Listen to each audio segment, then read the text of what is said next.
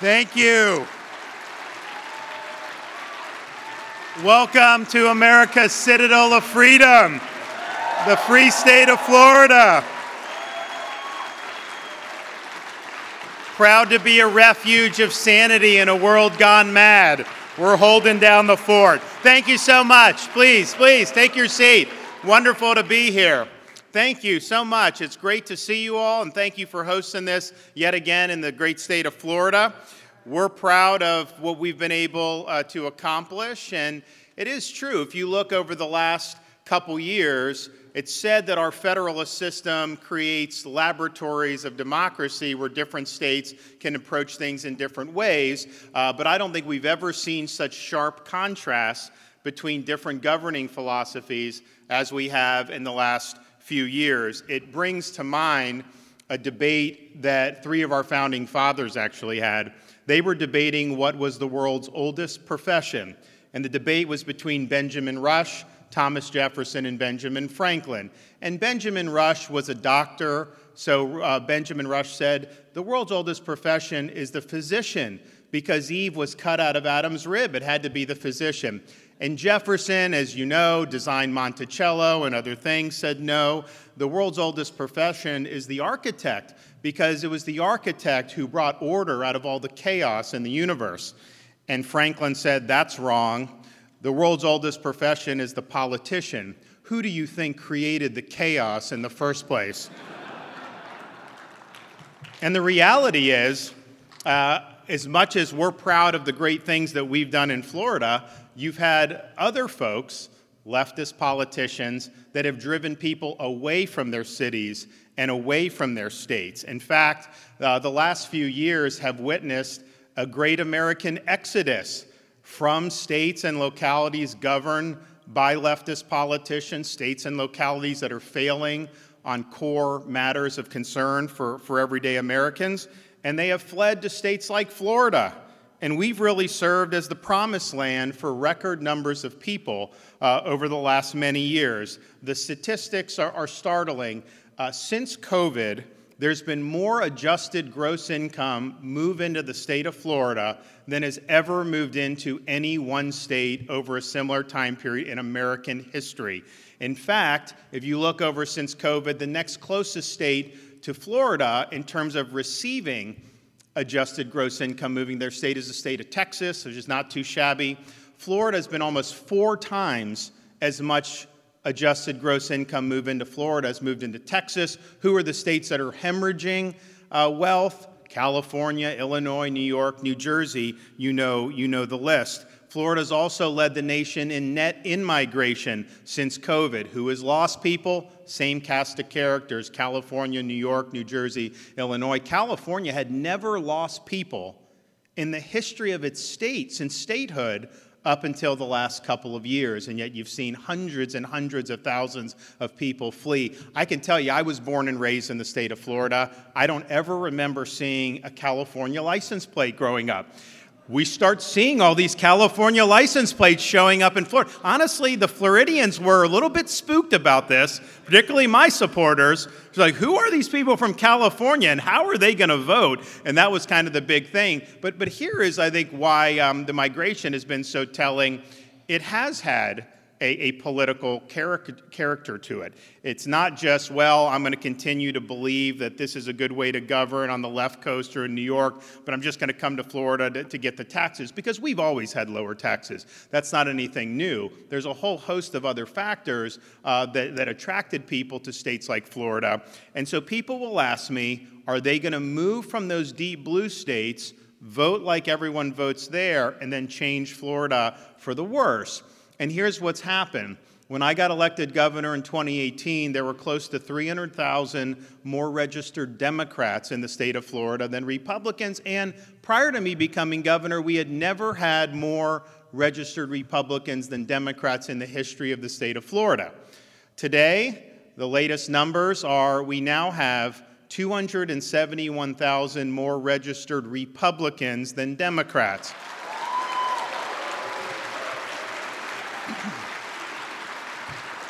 And we have registration open until the early part of October. We very well could end up going into this November's election with 300,000 more registered Republicans than registered Democrats. And so that's a huge sea change, 500,000 to 600,000 net registrations. And I think that a lot of had to do with that was, we had a certain blueprint here in the state of Florida. And as was mentioned, part of what we've done is just exercise a little common sense. Just because the media and the elites are saying to do something, that does not mean it's the right thing to do, and we stood and kept our bearings about us. We also try to ground what we're doing in core American principles. The founding principles of this country are enduring. They may apply differently at different times and in face of different challenges, but those are principles that we continue to rely on in the state of Florida. We are not afraid to buck the discredited ruling class and elites in our country. And we did it during COVID, but we've done it time and time again across the board. And then finally, when we're standing for what's right, you don't get very far, given all the things that are going on in our country, unless you're willing to show a little backbone and unless you're willing to stand your ground when it gets hot in the kitchen. And we have done that time and time again.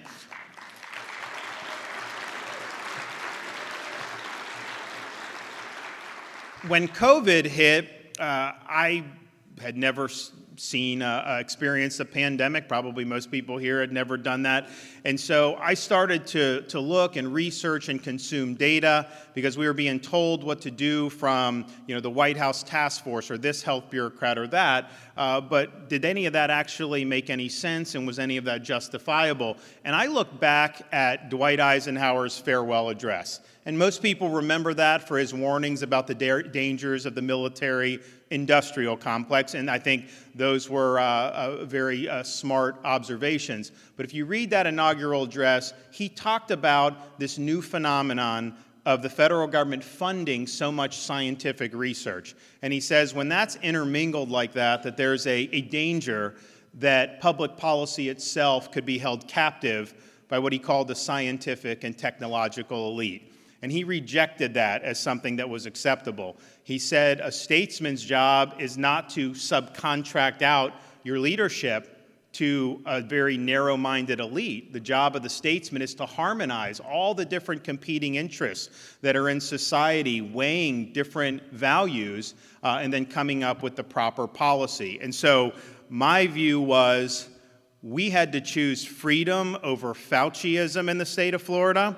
We had to make sure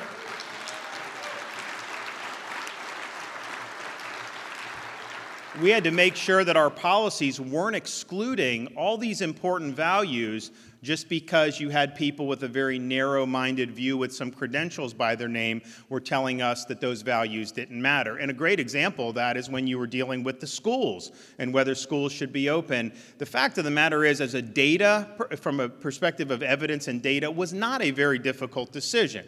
It was a very difficult political decision just in terms of the blowback that we've got. We were opposed by almost every major health bureaucrat that would go on TV or that was on the White House task force or in different state capitals. But the reality was we had seen this be fine in other parts of the world, and we were following observed experience, and we put that ahead of what some intellectual elite thought that should happen. And I said at the time, if we don't have kids in school, you're going to see massive problems that are going to go for years and years and years. And I was the one that was being attacked time and time again. I did think, though, that once we had the kids in school, the school year was going, the sky didn't fall, I thought all these other states would be forced to open their schools and have the kids go in schools. In reality, you had places that locked them out for over a year, sometimes even more. And so we followed the data. We looked at the big picture, and our state is much better off for having done that. And I can tell you, if you look at the test scores that we've seen, we've actually had students in lower incomes gain over the last 2 years. You can't say that about California and a lot of these other places. But all that was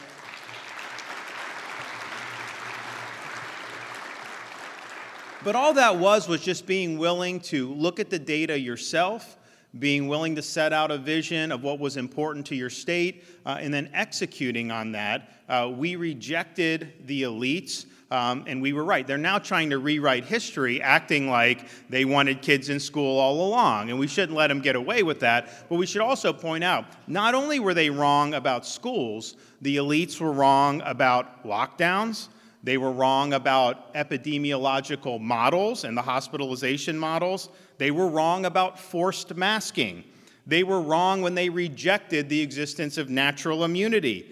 They were wrong about the efficacy of the mRNA vaccines, and they were wrong when I said this, that COVID was seasonal. Now they admit it, but they didn't when it was obvious that that was the case. So on almost every major significant issue, these elites who would show up on cable news or be wherever, they were wrong, and they got it wrong time and time again.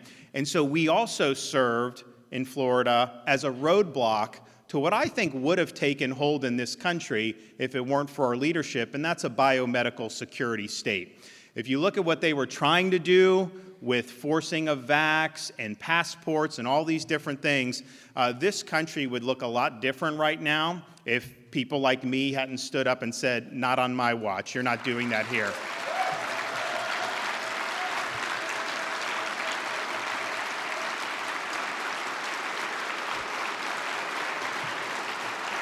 We were one of the first, if not the first state, and this was early in 2021, to say our schools cannot compel students to do a COVID shot. So we got that off the board very early, before it was even available, because we saw what they were up to. We saw what was coming down the pike.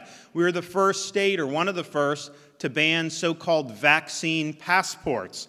The idea that you have to show proof of a COVID shot to be able to participate in society. And there were some conservatives that said, yeah, well, government shouldn't do vaccine passport, but if a private business wants to do it, what's wrong with that? Well, I'll tell you what's wrong with that is an individual has a right to participate in society. And we're not just going to sit idly by if you're trying to circumscribe people's freedoms.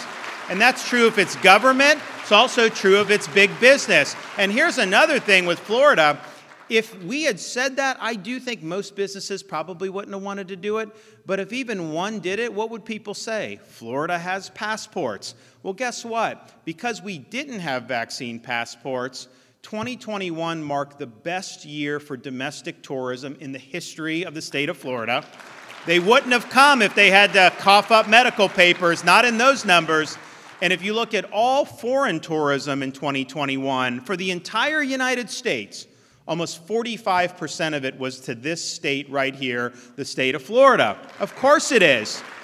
They want to go. If you're going to travel internationally, you want to go and have a good time, enjoy yourself, make your own decision. You don't want them haranguing you about wearing a mask or haranguing you about coughing up VaxPass to go get a cheeseburger somewhere. So we were right on that, both from a freedom perspective and from an overall social good perspective. We also were one of the first states to provide protection for all employees in Florida, not just government employees, against employer-imposed COVID shot mandates. Our view is very simple. No Floridian should have to choose between a job that they need and a shot they do not want. And that's the same if you're a police officer at a municipality, if you work for the state government, or if you work for the biggest corporations in the state of Florida. We applied that across the board, and we saved tens of thousands, if not hundreds of thousands, of jobs in the process. And so, yes, I think that when you look at where people are moving and why they want to move, they wanted to live in a place that was rational, that was not doing all these ridiculous things that they would do in these other states. I mean, remember, Fauci, he used to criticize us because we had restaurants open. And what they said was, you can't eat inside a restaurant, it's so dangerous. And my view on that is, well, no one's forcing you to do it. If you don't want to do it, that's fine. But don't impose that on everybody else. Nevertheless, what they said is, you have to eat outdoors. Okay. So fine, Chicago, some of these places, August, you can set out tables on the sidewalk, even close off the street, probably works okay. Well, it starts to get cold, and people don't want to eat outside when it's 40 degrees. And so what would they do? Would they have people go inside the restaurant and be able to? No. they would do outdoor dining by building an enclosure around the tables that are outside the restaurant with worse circulation and ventilation than just being in the doggone restaurant, but it was, quote, safe because it was outdoors. So I think people just saw this and they realized how bizarre it was, and they realized that it had no connection to evidence-based medicine, and so they wanted to go. In fact, we would have people, particularly during 2020, 2021, they would be in other parts of the country wanting to meet for business. So instead of meeting in their city for business, they would all separately fly down to the state of Florida.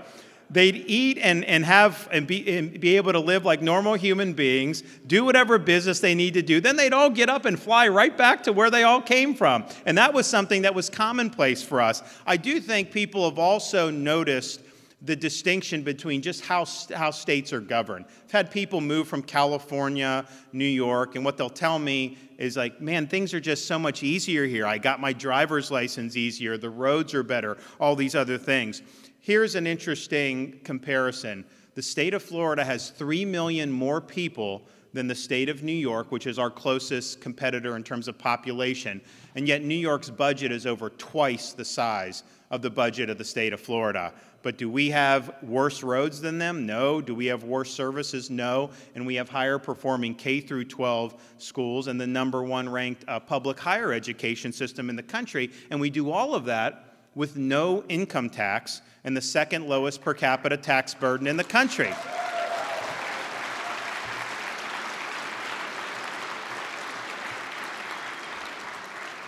We also, with our most recent fiscal year that ended on July 1st, we had a $102 billion top-line budget, and that yielded a $22 billion surplus, the largest in the history of the state of Florida. And again, with no income tax, that's purely from expanding the economic pie and economic activity. If you look at our economy, we have more people employed today than we did prior to COVID. That is not true for most of these lockdown states. Our labor force has expanded, and our unemployment rate is lower than it was prior to COVID. And almost every economic indicator, we've exceeded the national average month after month after month for close to 2 years, and obviously people are benefiting as a result of that. We also have a very strong approach to education, which I know a lot of people appreciate once they get to learn more about it. We have more choice in our K through 12 system than any state in the country thus far. I know Arizona recently did something, and it seems like that's exciting, and so we'll see how that shakes out. But our choice is not limited to just private scholarships. It also includes charter schools. But then because we've embraced choice, the school districts have also had to embrace choice within their individual districts. So we have a total number of students in Florida in choice programs totaling 1.3 million students. Right here in Miami-Dade County, this is the highest performing urban school district in the country, and 70% of the students in Miami-Dade go to a school other than the public school they were, quote, zoned for. When I was growing up in Florida, you grew up in the town, you went to that school. Now we have choice options abound. 250,000, nearly 250,000 students are on private scholarships in the state of Florida. A lot of it geared towards low-income students, but actually up to 85% of our families qualify for private scholarships. We also have 363,000 students in charter schools, which are public schools, but they're not run by the school district and, more importantly, not influenced by the teachers' unions. And those schools have been able... Those schools are able to offer parents innovative ways for education. For example, we have Hillsdale College that has classical academies throughout the state of Florida. Here in Miami-Dade, you can go to a charter school that may have a certain affinity with a particular trade or a particular sector of the economy, and it's really demand-driven, and it's worked, and we continue to see that. We ranked in the most recent K-12 achievement rankings for Education Week, number 3 in the country for K-12 achievement. And the most recent NAEP, we don't have this year's NAEP. They did the national numbers, which have gone down. They don't have the state-by-state yet. But the more recent year that we did have the state-by-state, control for demographics, we ranked number 1 in the country in 4th grade reading and 4th grade math. And so choice works, high standards work, and we'll continue to do that and put points on the board. We also have been proud of our higher education system, partially because we have had a freeze on tuition since I've been governor. So if you're in-state student and you want to go to a state university, the average tuition is about $6,300. You cannot match that anywhere else in the country. We also have scholarships for high-performing students, which will take all of that or most of it, depending on the level of scholarship you get. And yes, we want to make sure that these are centers, that these are universities dedicated to excellence. And so we recently signed legislation that in the state of Florida, all of our state universities, tenured professors must undergo review every 5 years and can be let go if they are not doing the job.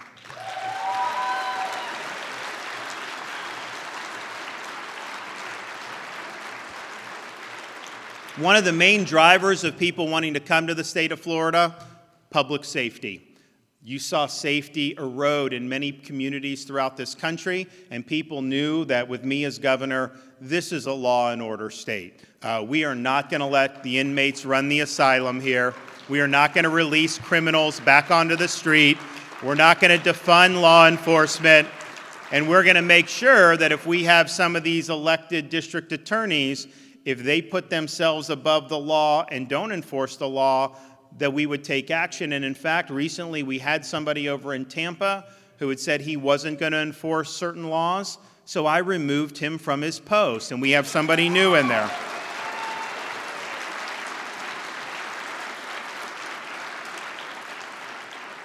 But they slash funding for law enforcement across the country, and that makes you're shorthanded, you can't have enough people on the street, but it also just sends a message to the people that wear the uniform that you don't have any support. I wouldn't want to get involved in some thicket if I know I'm not going to get any support from the people that I'm out there working for. So that's had a huge impact on crime going up. They also have things like eliminate cash bail. They have things where they're putting criminals back on the street. I mean, when COVID hit, they were telling me, Governor, are you going to release criminals from prison? I'm like, hell no. Why would I do that? Many governors were doing it, though. And so you have a lot of soft on crime policies. And yes, these prosecutors, funded by people like George Soros, go into office with their mission being that they are going to, quote, reform the criminal justice system, which an executive position, you cannot do that as a prosecutor. That would require legislative action. So what they're doing is, through non-enforcement, they are trying to reimagine what the justice system is. Nobody voted for those changes in the legislature. They're just taking it upon themselves to do it. So in San Francisco, they said, if you don't steal $1,000, anything less than $1,000 you steal, you're fine, no prosecution. LA, you have people getting mugged on the street because the people that are committing these crimes, no, they're not going to prosecute. That has caused those societies to decay. It is not fun walking down the street in those places. People do not feel safe, and it saps the entire vitality from those communities. And the fact that even San Francisco would have recalled somebody, that should tell you that this has gone totally off the rails. But if you compare defund police and the Soros prosecutors, the Soros prosecutors may have done more damage than even the ones that were slashing police budgets. And so we don't do that in the state of Florida. And when they had rioting going on in Minneapolis and all these other places 2 summers ago, I immediately called out the National Guard in Florida. I had state law enforcement agencies deployed to all potential hotspots. We were not going to let the state of Florida burn to the ground like they were letting these other places burn to the ground. And I can tell you, they have not recovered as a result of this.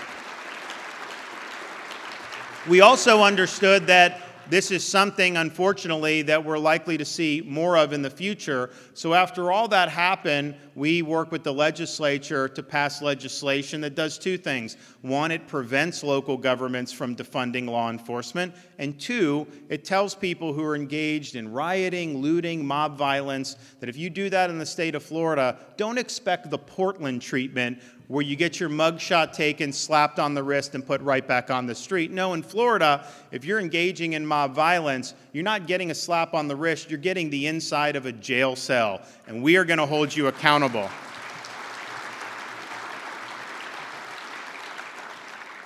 And I have to say, brag a little bit, our anti-riot legislation was recently criticized by the United Nations, so I wear that as a badge of honor.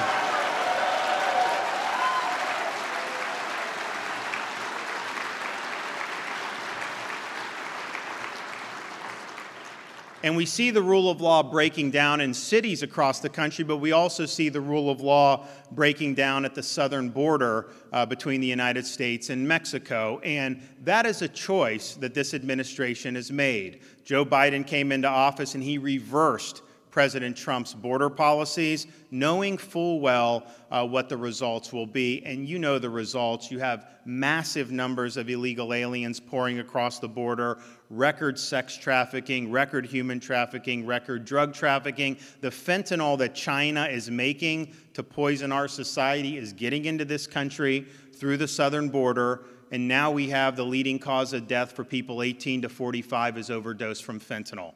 So it's been a policy disaster, but it's also been a constitutional disaster. Joe Biden took an oath to take care that the laws of this country are faithfully executed, and he is violating his oath of office.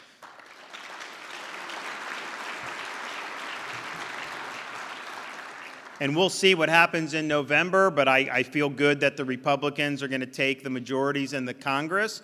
And if they do, use the power that you have. You got to hold Biden accountable on the border. I'm sick of the press releases. I'm sick of the interviews. Actually take some action. In Florida, we've taken action. We're not a border state, people will say, but all this affects everybody. So since I've been governor, we have banned sanctuary cities in the state of Florida. We've made sure to sue the Biden administration on his catch and release policies, and we're actually in a good spot in that case. And I got $12 million in the most recent budget that we got available now this summer, so that if Biden is busing illegal aliens into Florida, I'm going to reroute the buses to Delaware and other states. But you know what happened? When I announced that that's what we wanted to do, now I haven't had any buses come because, and to his credit, Governor of Texas is busing to New York City, to Washington, D.C., to Chicago. They're sanctuary jurisdictions. They're sanctuary jurisdictions when they use that to virtue signal against Donald Trump. Now that they're actually being called upon to be true sanctuary jurisdictions, they don't like that very much. And so I think it's been very effective. That's part of the reason we wanted to do our program, because these are intentional policies, and the people that support those policies should live with the consequences of those policies. And here's the thing. When you look at what's happened at the border, we focus on the criminal aliens, drugs, all that's very important. But just the sheer number of people overwhelms communities. And this idea of mass immigration, whether it's illegal immigration or whether it's just mass immigration through the legal process like the diversity lottery or chain migration, that is not conducive to assimilating people into American society.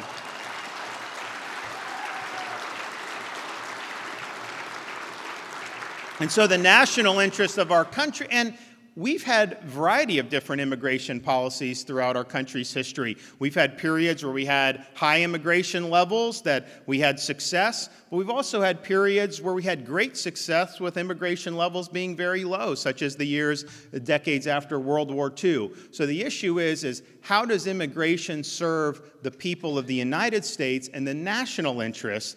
We're not globalists who believe that foreigners have a right to come into our country whenever they want to. It's what we think is the right thing to do.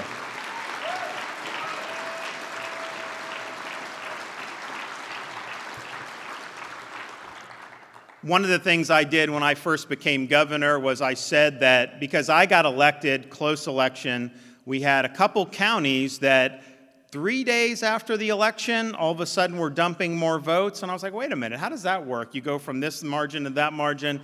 And so it wasn't, people didn't have confidence in it. So I got into office January 2019. I said 1 generation of botched elections is enough. We are going to make some changes. So one of the first things we did was accept the resignation of Brenda Snipes in Broward. We removed the Palm Beach supervisor.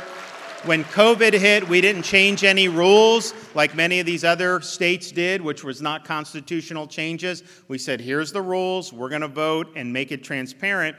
And a couple days after the 2020 election, people were actually saying, why can't these other states do like Florida does? They didn't used to say that about Florida. And so we were happy that we did much better. But I also understood that we had a lot of work to do because I saw some of the things that were going on in the rest of the country. So since the 2020 election, we have made ballot harvesting a third-degree felony in the state of Florida.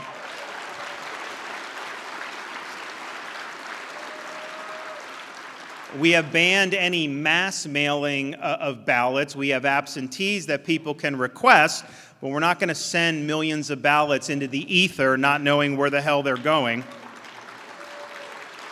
Just as we've always had voter ID when you go in to vote in person, we now say if you're requesting an absentee ballot, you need to show voter ID for that absentee request because we want to make sure the ballot's going to who claims that they're doing it. And we banned Zuckerbucks in the state of Florida. What they did with Zuckerbucks, a lot of people didn't think anything like that would happen because normally someone puts a lot of money into an election, they're trying to sway votes, persuade, maybe do turnout operations. And what Zuckerberg's group said is, why would we bother with that? Let's just take over the actual election offices ourselves. We'll flood them with millions of dollars, we'll bring in our operatives, and then we'll run the election with the purpose of helping our partisan interest. And that's what they did. It was corrupt as hell. And in the state of Florida, if you do that here, you're going to jail for it. So we're not going to put up with it.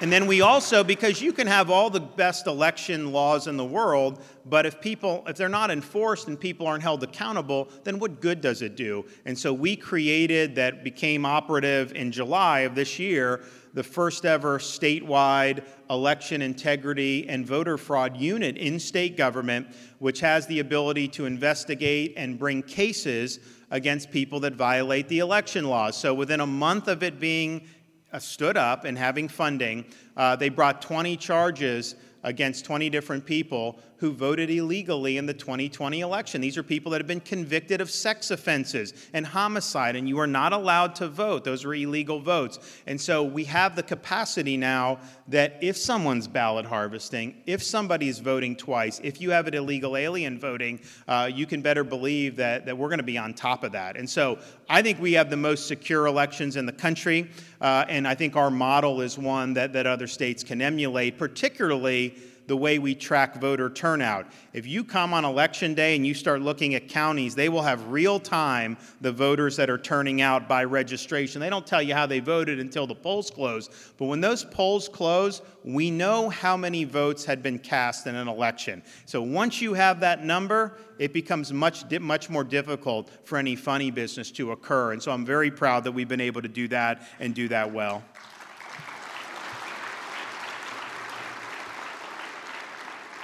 One of the things I'm proudest of in the state of Florida is here we have drawn a line in the sand, and we have said that the purpose of our school system is to educate kids, not to indoctrinate kids. We have done things like ban the use of critical race theory in our K through 12 schools. We're not going to teach kids to hate each other or to hate our country with your tax dollars. That is inappropriate. We also, though, recognize that CRT is seeping into the corporate sector, and so we passed a bill, it's being challenged in court, we'll eventually win, that says employees have a right to opt out of this type of discriminatory training if some big corporation is trying to impose that on you. You do not have to self-flagellate just to keep your job. They can't force you to affirm beliefs that you don't have. And so it's just a basic way to protect the workplace and to protect people's individual conscience. And yes, we're against CRT, we're against distorting American history, but what are we for? And in Florida, we've launched an initiative to get American civics back in our schools in a really major way. We need to be teaching kids what it means to be an American. We need to teach them about the founding principles of our country, why the Constitution is structured the way it is, why our Bill of Rights are like they are. We need to teach them that in the American system, our rights come from God, not from the government.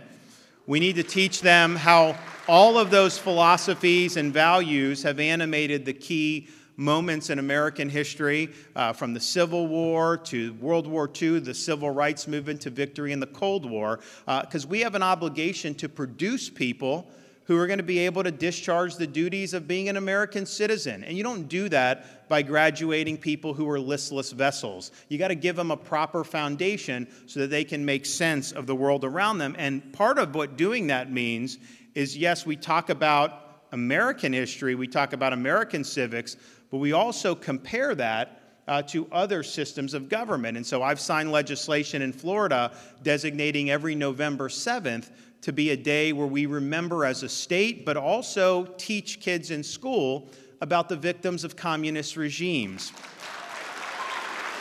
They need to know. They need to know about the body count in the 20th century at the hands of Marxist-Leninist regimes. Over 100 million people perish as the result of communist dictatorships. And it's important because this philosophy is still there. It's still making waves, and these issues are perennial. So we're proud of doing that, and we're proud of really standing strong for that. And we also did, and you may have heard of this skirmish, had to get into it with not just the media, but also some big corporations, about the idea that in Florida, parents should be able to send their kid to elementary school without having woke gender ideology shoved down their throat. We need to teach them how to read and write and add and subtract. Focus on academics. Don't try to impose ideology on young and vulnerable kids. And most people think that that's common sense. Some people on the left didn't like it. Obviously, their megaphone in the media, corporate media didn't like it. And look, the left, they're smart about some of these things. They know if you run for election in Florida saying we need to teach first graders that even though they were born a boy, they may really be a girl, that is not going to go over very well with parents.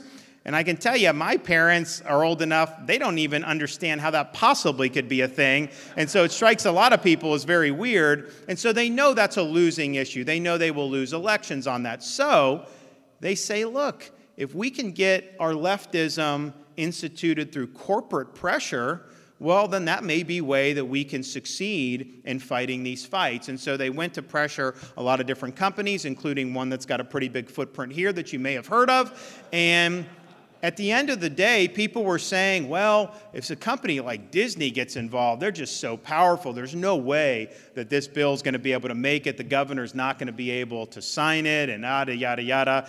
And all I said was, here I stand. I'm not going anywhere. I'm not backing down. We are going to absolutely do what's right. And so we signed the legislation into law. And honestly, I thought that was the end of it, because you can virtue signal and then we'll do what we got to do, then you move on. But Disney made the I think the mistake of saying our company's committed to seeing parents' rights repealed in the state of Florida. And I'm just thinking to myself, this is something that a lot of parents are concerned about. Obviously, we think this is in the best interest of our students. And here you're saying you're going to try to rip this bill out using your corporate power. And maybe they have a right to do that. I don't know if that's consistent with their fiduciary duty to their shareholders, but put that aside.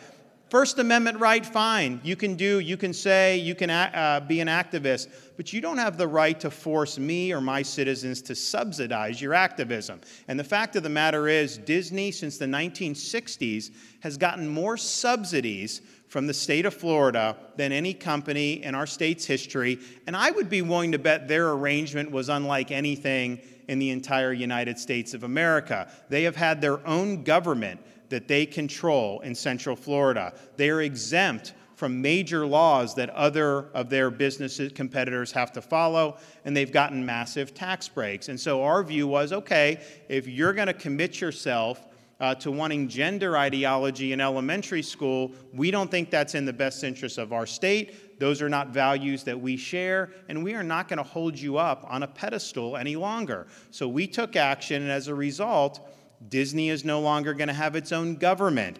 They are going to live under the same laws as everybody else, and they are going to pay their fair share of taxes in the state of Florida.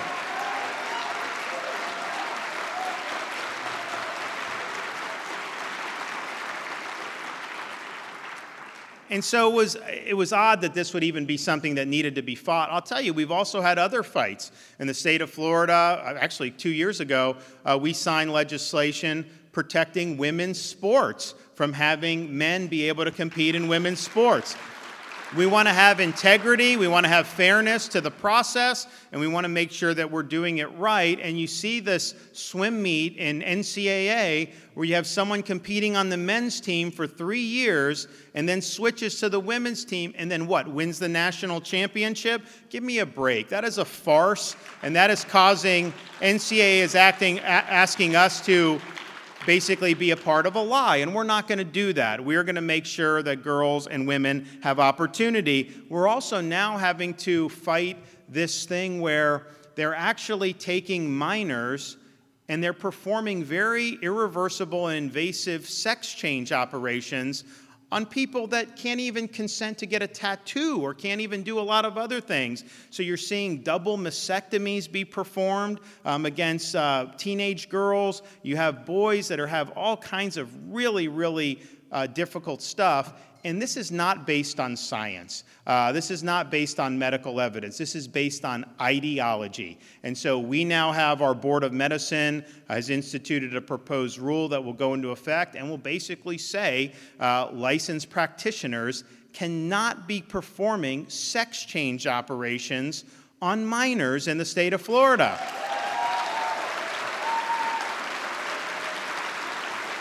And the question is,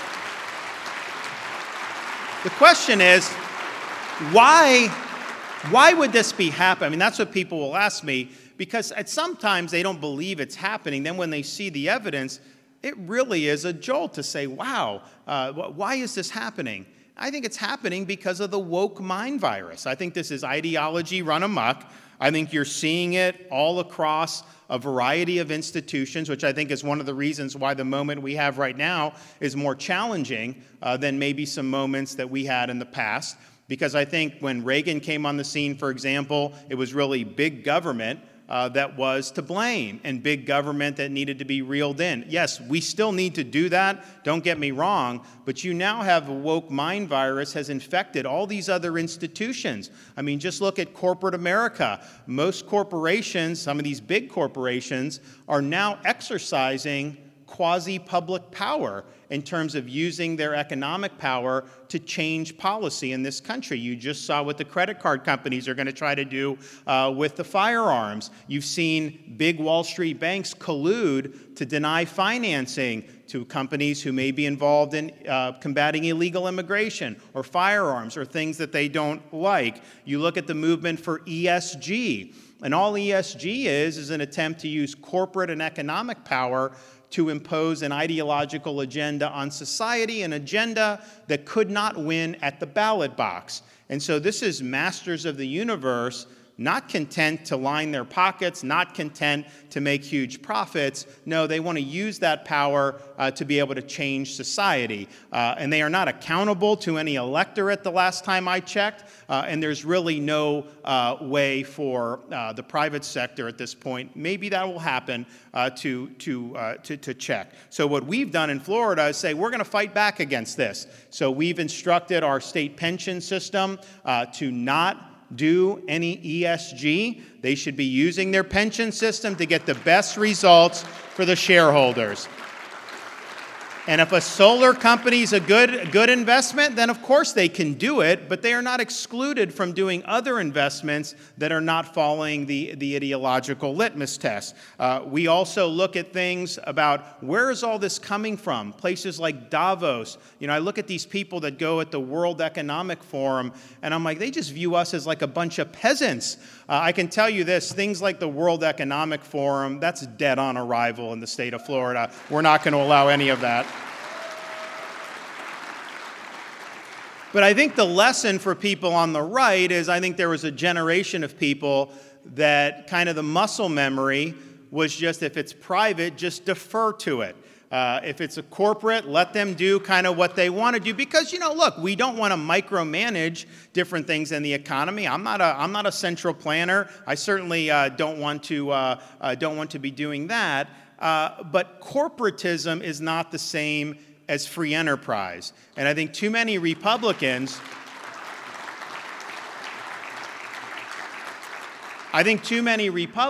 have viewed limited government to basically mean whatever is best for corporate America is how we want to do the economy. And my view is you know, obviously free enterprise is the best economic system, but that is a means to an end. It's means to having a good, fulfilling life and a prosperous society. It's not an end in and of itself. And we need to make sure that we have that firmly in mind.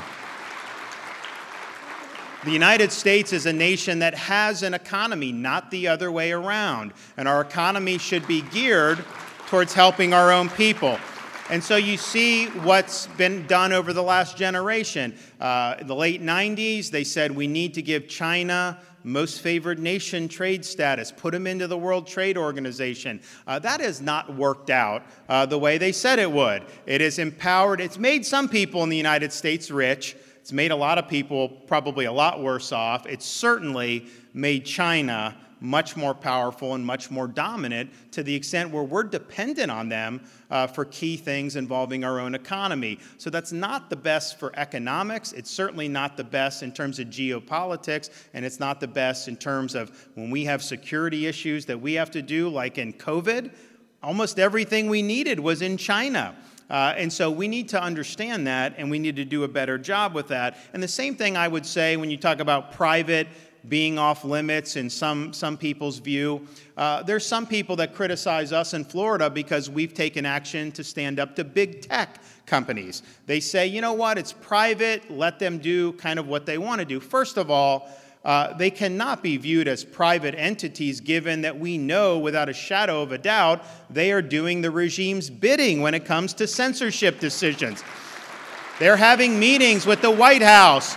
Who do you censor? Who do you kick off the platform? All these other things. The minute you're doing the government's bidding, you're essentially an arm of the state, and not only are you not, quote, private, you have to abide by the First Amendment. And I think that they have gone down that road where they do. But even if they weren't formally colluding with the government, they are de facto the enforcement arm of regime narratives. They are trying to enforce an orthodoxy on this country. That's why they'll have terms of service, and those terms will be imposed radically different based on your underlying viewpoint. And so what we said in the state of Florida is, okay, these are big monopolies, basically, and people say it's a free market, anyone can start their own thing. But what happens when you try to start your own thing Amazon will kneecap you. They will all come and kneecap you. So that's not exactly working out the way people said. So what we said is these are big monopolies. They have a lot of power. They have more power over our society than the monopolies of the early 20th century ever did, because they control the digital public square where the majority of political speech now takes place. So what we said is, okay, you can set, your own rules. You're getting liability protection from the federal government because you say you're not a publisher. So, okay, you're not a publisher. You can set certain rules, but if you're discriminating on the basis of viewpoint when you're doing those rules, you're committing a fraud on the consumer because they signed up. You told them it was an open platform. You're taking their data. You're making a fortune off that. So we're going to give that aggrieved Florida citizen the right to sue big tech to be able to have their rights restored. And we're caught up in the courts. Texas is caught up in the courts. It's going to go to the United States Supreme Court. But the question is, are we able to act from the state level, or maybe even the federal level eventually? Can we act to prevent our citizens from getting crushed by these major monopolies? And they have enormous amount of power over society. And so when people say like, oh, you're using government in the private sector, what I'm doing is using government to give space to the individual citizen to be able to participate in society, to be able to speak his or her mind. And I think that's an absolutely appropriate use of government power. And so we're going to continue to do that. And I think we're going to get a good result eventually in the Supreme Court. I don't think it's going to happen this year, maybe in the next year and a half. But to sit back and just do nothing while a bunch of Silicon Valley oligarchs are imposing an orthodoxy on this country, which views all of us as second-class citizens, no thank you. I'm not signing up for that.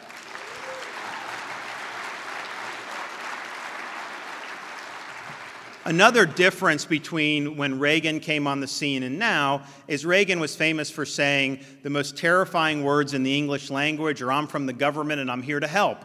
And what he was identifying was 100% accurate.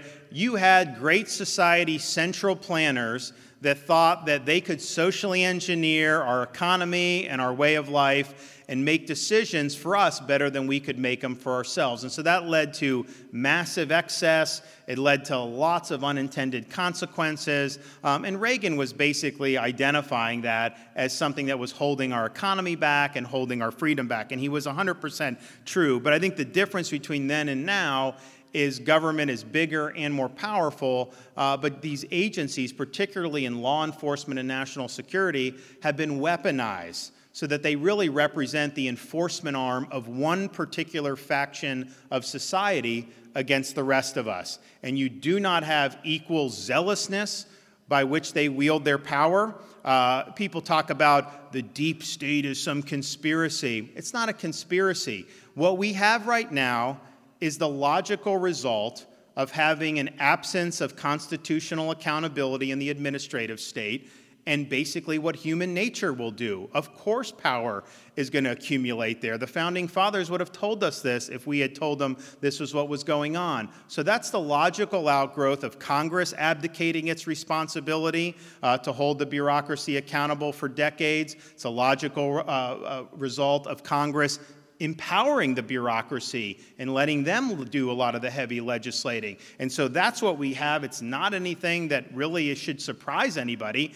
And you have one faction that is controlling all of these, and you can see it in their political donations, you can see it in their activities. And so that's why you have things like federal law enforcement. When you had the terrorist attack at Fort Hood in 2009, they said it was workplace violence. When you had at our congressional baseball practice, I was on the congressional baseball team then, when we had a crazed Bernie Sanders radical leftist shoot Republican members, try to shoot Republican members of Congress, actually shoot Steve Scalise, shot some staffers, the FBI said that that was suicide by cop, even though we had all the evidence that this was politically motivated. And then when parents were going to school boards recently to complain about some of the policies, they were categorized as domestic terrorists. Now, that is outrageous from our perspective, I think, but that is very understandable from their perspective. This is how they see the world. And that's very, very dangerous that that's where we are. So I think the challenge that we face is so many of these institutions have been captured by a failed, ossified ruling class. If you want to have an American revival, yes, it requires electing good people, having good policy, but it also requires a recognition that it is just not in the electoral realm, it's also in the administrative realm, and it's also more and more increasingly in the corporate and technological realm. I think that the left is playing for keeps. When Brandon gave his speech the other day, yelling in front of the blood red thing, to me, I mean, I thought it was, of course, outrageous, but it was really just him verbalizing what they have been trying to do for the last many years. I mean, think about if they would have elected maybe 2 more U.S. senators in 2020. What was their agenda? They wanted to pack the U.S. Supreme Court. They wanted to abolish the Electoral College. They wanted to make Washington, D.C. a state. It's like this big, and they want it to be a state. So they get 2 radical left Democrat senators for life, and they wanted to federalize fraudulent ballot practices like ballot harvesting and have no voter ID anywhere in the country. And so you ask yourself, gee, is that an agenda that the typical American family is sitting over the dinner table thinking, oh man, if only we could make D.C. a state, my life would be so much better? Of course not. That is an agenda that is trying to render the conservative half of the country second-class citizens. And all Biden did was verbalize what their actions has always been telling us. They want to be able, their view of unity is that they're in power and we don't matter. And then you have unity because there's no one else in the government or no one else in society who could wield effective power to check you or to stop you. And so they're playing for keeps. This is not an easy fight because they have so much support across the commanding heights of society. It requires that, yes, we use common sense, yes, we understand the issues and be correct on those, but more and more it requires that you do so by demonstrating courage under fire. Because if you stand up for what's right, you are going to get attacked by corporate press. You may get censored by big tech. You will get smeared by the opposition. And it's not just guys like me who are the governor of a big state. If a parent goes to a school board meeting and they speak out, how are they going to be treated by the media? They're going to be attacked by the media. You're running for a local office. How are you going to be treated? If you're in a particular industry or business that the elites don't like, you will be disfavored. And so leadership is not cost-free. At any level right now, you are going to have to stand and bear the costs. And I think that the frustrating thing sometimes with some of the Republicans is, they say great things during the campaign season. They will say that they're going to hit on all these issues.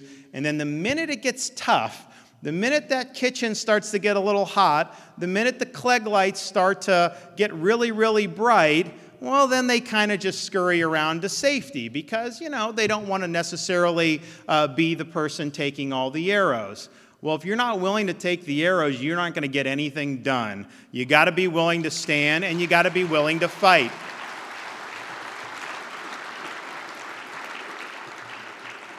And I think it's important that we're willing to do that and willing to sacrifice. And I'll just leave you with this anecdote. One of the things that motivates me, because when I was doing a lot of this stuff during COVID, I was getting hammered, like not just here in Florida, nationally, internationally, the left, media, you name it. And I had people that really wanted to see me do well, like, man, maybe you should just do this or that or whatever. I said, no. I was like, I'm not going to do that. Why? Because my job is to look out for the jobs and the freedom of the people that I represent. It's not to try to protect my own job. I've got to be willing to stand there, do the right thing, and let the political chips fall where they may. And so our view was, I should be the one taking the arrows. I should be the one having to deal with this. And I am basically the protector of the state's freedom and opportunity. And part of the reason I think that is because, yes, we want to do well for us, our kids, our grandkids. But, you've had a lot of people since this country's inception that have given it all so that we could be here with a fighting chance to have a free society. I used to go, when I was in Congress, fly to D.C. from Florida, and there was one route that you could take on the way to Reagan Airport where you went parallel to the National Mall going in to Washington, D.C. And you'd see out the left side of the plane the Lincoln Memorial, and you're pretty low. I mean, these are pretty, really panoramic shots. Lincoln Memorial, Jefferson, MLK, Washington Monument, the National, the reflecting pool, the whole mall, and then a really majestic view of the Capitol building right up there on Capitol Hill. And you think about it, you're like, man, that really evokes principles that make our country unique. The tourists would be gawking when they'd look out the window. They thought it was the coolest thing, and it was neat. But I'll tell you, after I did that trip enough, what I came to realize were the best monuments were not out the left side of the plane. The best monuments, if you looked on the right side of the plane, you look over the Potomac River, you look into Northern Virginia, and you saw monuments that were much smaller, very nondescript, orderly arranged across what seemed to be rolling hills in a place called Arlington National Cemetery. And it just occurred to me that you can have the best principles in the world, you can have the best ideals, heck, you can even have the best politicians in the world, but those ideals aren't going to amount to very much if you don't have people who throughout history have been able to stand up, put on that uniform, and be willing to risk it all, and indeed, in many cases, give it all, so that we could have a free society. So yes, we fight because we want a better life for us, our kids and grandkids, but we also fight because we owe a debt of gratitude for those who've come before us, and we need to do justice to their sacrifice, and we would not be doing that if we were running away from the fight before us. God bless you all. Thanks so much. We appreciate it. Thanks. Thanks so much. Thank you. Thank you.